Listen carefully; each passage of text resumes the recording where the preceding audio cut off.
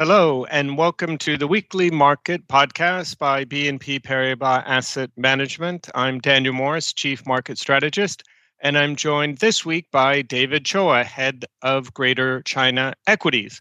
Certainly an opportune time to be discussing what's happening in the equity markets around China ahead of the U.S. elections.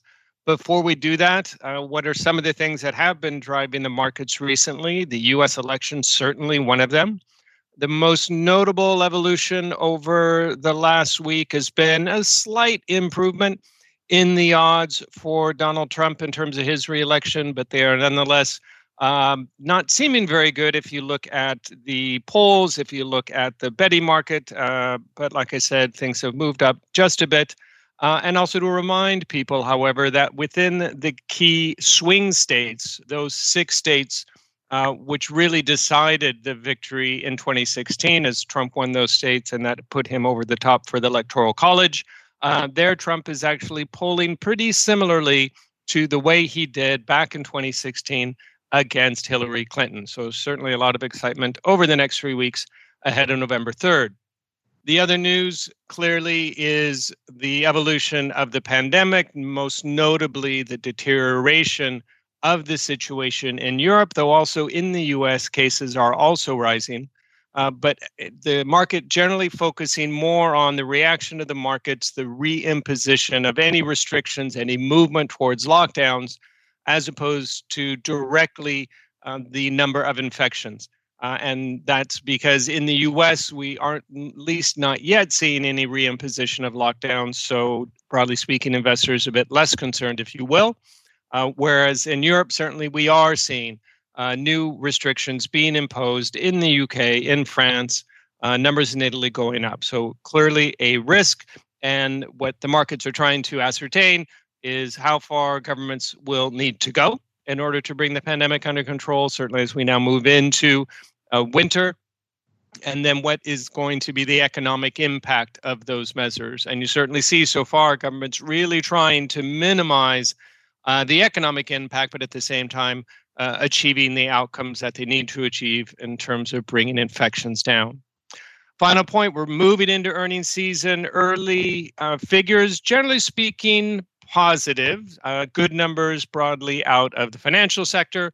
Also some surprisingly good numbers from some of the automakers, showing that for all the restrictions maybe that we've had on movement over the last 6 months now, people still need to buy cars, still need to drive around. So some good numbers there, but early days for the earnings season, and we will keep you updated as that goes along.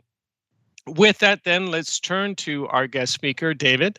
Let's start out with the Chinese equity rally. They have rallied strongly this year. Do you think this is the start of a long-term bull market? Thanks, Daniel. Compared to the last market cycle like 2015 and relative to the world, China is definitely in a better footing for sure. Fundamentally, it has a better control of the COVID-19. It's getting near to the end of the tunnel. And now it also has a more balanced economy with a very robust consumption and service sector, not to mention a fast-growing innovative segment in technology and healthcare. The country also has now more firepower, both fiscally and monetarily, because compared to the Western world, it has not spent as aggressively. So if there's a resurgence in COVID-19 or there's a more geopolitical tension, they still have more firepower to spend. And they also now have a better control on the balance sheet risk and the market risk. Both risk has been in China for a long time, and the market now understands it much better, and the government also take a more proactive stance in tackling this risk. On the technical side, China has been underweight by the international investor for so long, and we see the tide just start to reverse. And Chinese government now have also accelerated the capital market reform to make it easier for foreign investors to access to the local market. And not to forget that renminbi now these days is also much stronger, which gives the investor much better confidence on the market itself. And here we go. Very lastly is we still have the super QE now. There's still lots of money around, and whatever the valuation is, growth is still better than near zero long-term rate. So I think the market still have some way to go. Certainly, one of the key sectors for the US market has been technology, leading the market, generally speaking, higher for most of the year. And they've been quite dominant in the US for 2020. How does the situation in Chinese stock markets compare? Tech is also a very hot segment in China, but the situation here is slightly different from several aspects. First of all, while in US it focuses on a few leaders, the tech opportunities in China is more diverse. It has more leaders in each segment rather than just one winner. And secondly, many areas of this tech are still in the infancy stage. So we have fast-growing companies across the whole value chain, from upstream to downstream, from hardware to software, cloud and infrastructure. And China's tech historically have focused on the consumer applications. And now the focus is shifting to the enterprise, which is hugely underspent versus the global peers. And this would be another key driver for growth. And let's not forget that actually in China, we have a huge traditional industrial and manufacturing sector, which means that the brands and companies that leverage on digital transformation to improve the brand image, gain sales channel, and improve their productivities, they will gain more shares and they are the secondary beneficiary of the tech boom. And in China, it's also more than technology. We also have the consumption theme here. The government is pushing for more local consumption as the rest of the world is in a weaker footing. And here in China, the wealth level has also reached an inflection point. And people here want a better lifestyle, which means there are opportunities beyond just the physical goods, which means there are many opportunities also in the service sector. And then the innovation also do not only limit in tech. For example, China is moving up the value chain in the medical sector. And nowadays, we have a globally competitive CRO that do cutting-edge research for the global biotech firms. So I think here in China, the investment opportunities is actually very dynamic. With that in mind, which sectors in Chinese stocks do you see as particularly attractive for the short to medium term? Our team focused on 3 key themes in China. Number one is really sectors that relate to innovations.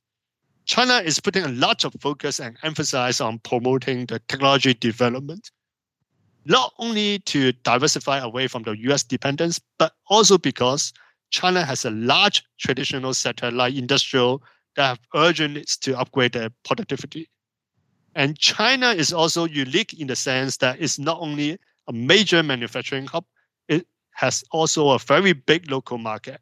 So it has more synergies and gains on both fronts, which means beneficiaries will go beyond the traditional technology enablers. For example, there will be healthcare companies that are going to benefit, and there will be traditional companies that can improve their sales and margin because of the extensive digital transformation.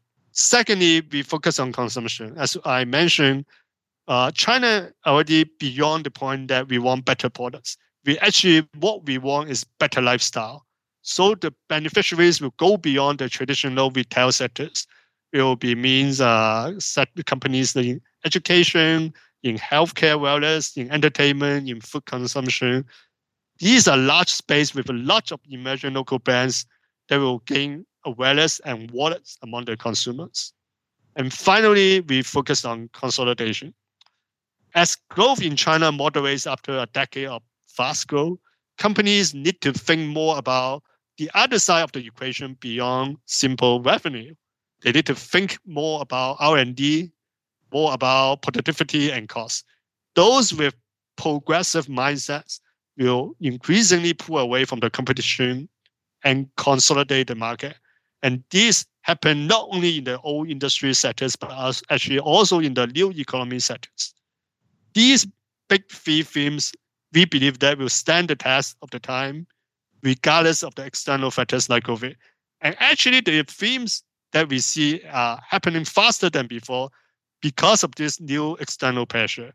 And these themes are the guiding star of the portfolio, which we use to find ideas and how we position. Absolutely, David. I think we've seen broadly how COVID has accelerated a lot of things that actually were already there, but now things moving just much more quickly than people had anticipated.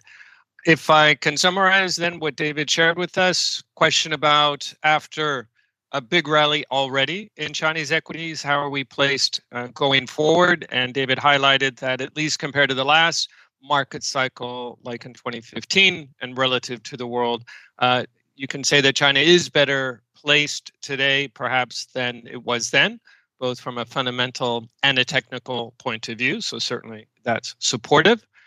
We inevitably think about the tech sector, both in the US, but very much as well in China. And David's view is that certainly a hot segment in China, but at the same time, quite different relative to the US. China technology sector more diversified than it is in the US, with several leaders within each of the categories at the same time, arguably in more of an infancy stage, so potentially a lot of room for growth. And as David thinks about dynamics, looking at the integration of tech across the whole economy into consumption, into the industrial sector. So certainly a lot of dynamism. And then finally, in terms of the key attractive sectors, David highlighted the three key themes for him, thinking about innovation, consumption, and consolidation. Well, that's all we have time for this week. If you have any further questions, please do not hesitate to reach out to your BNP Paribas Asset Management contact. With that, we thank you and wish you a good week. This podcast presentation includes a discussion on current market events and is not intended as investment advice or an offer of products or services by BNP Paribas Asset Management. Please keep in mind that the information and analysis in this presentation is only current as of the publication date.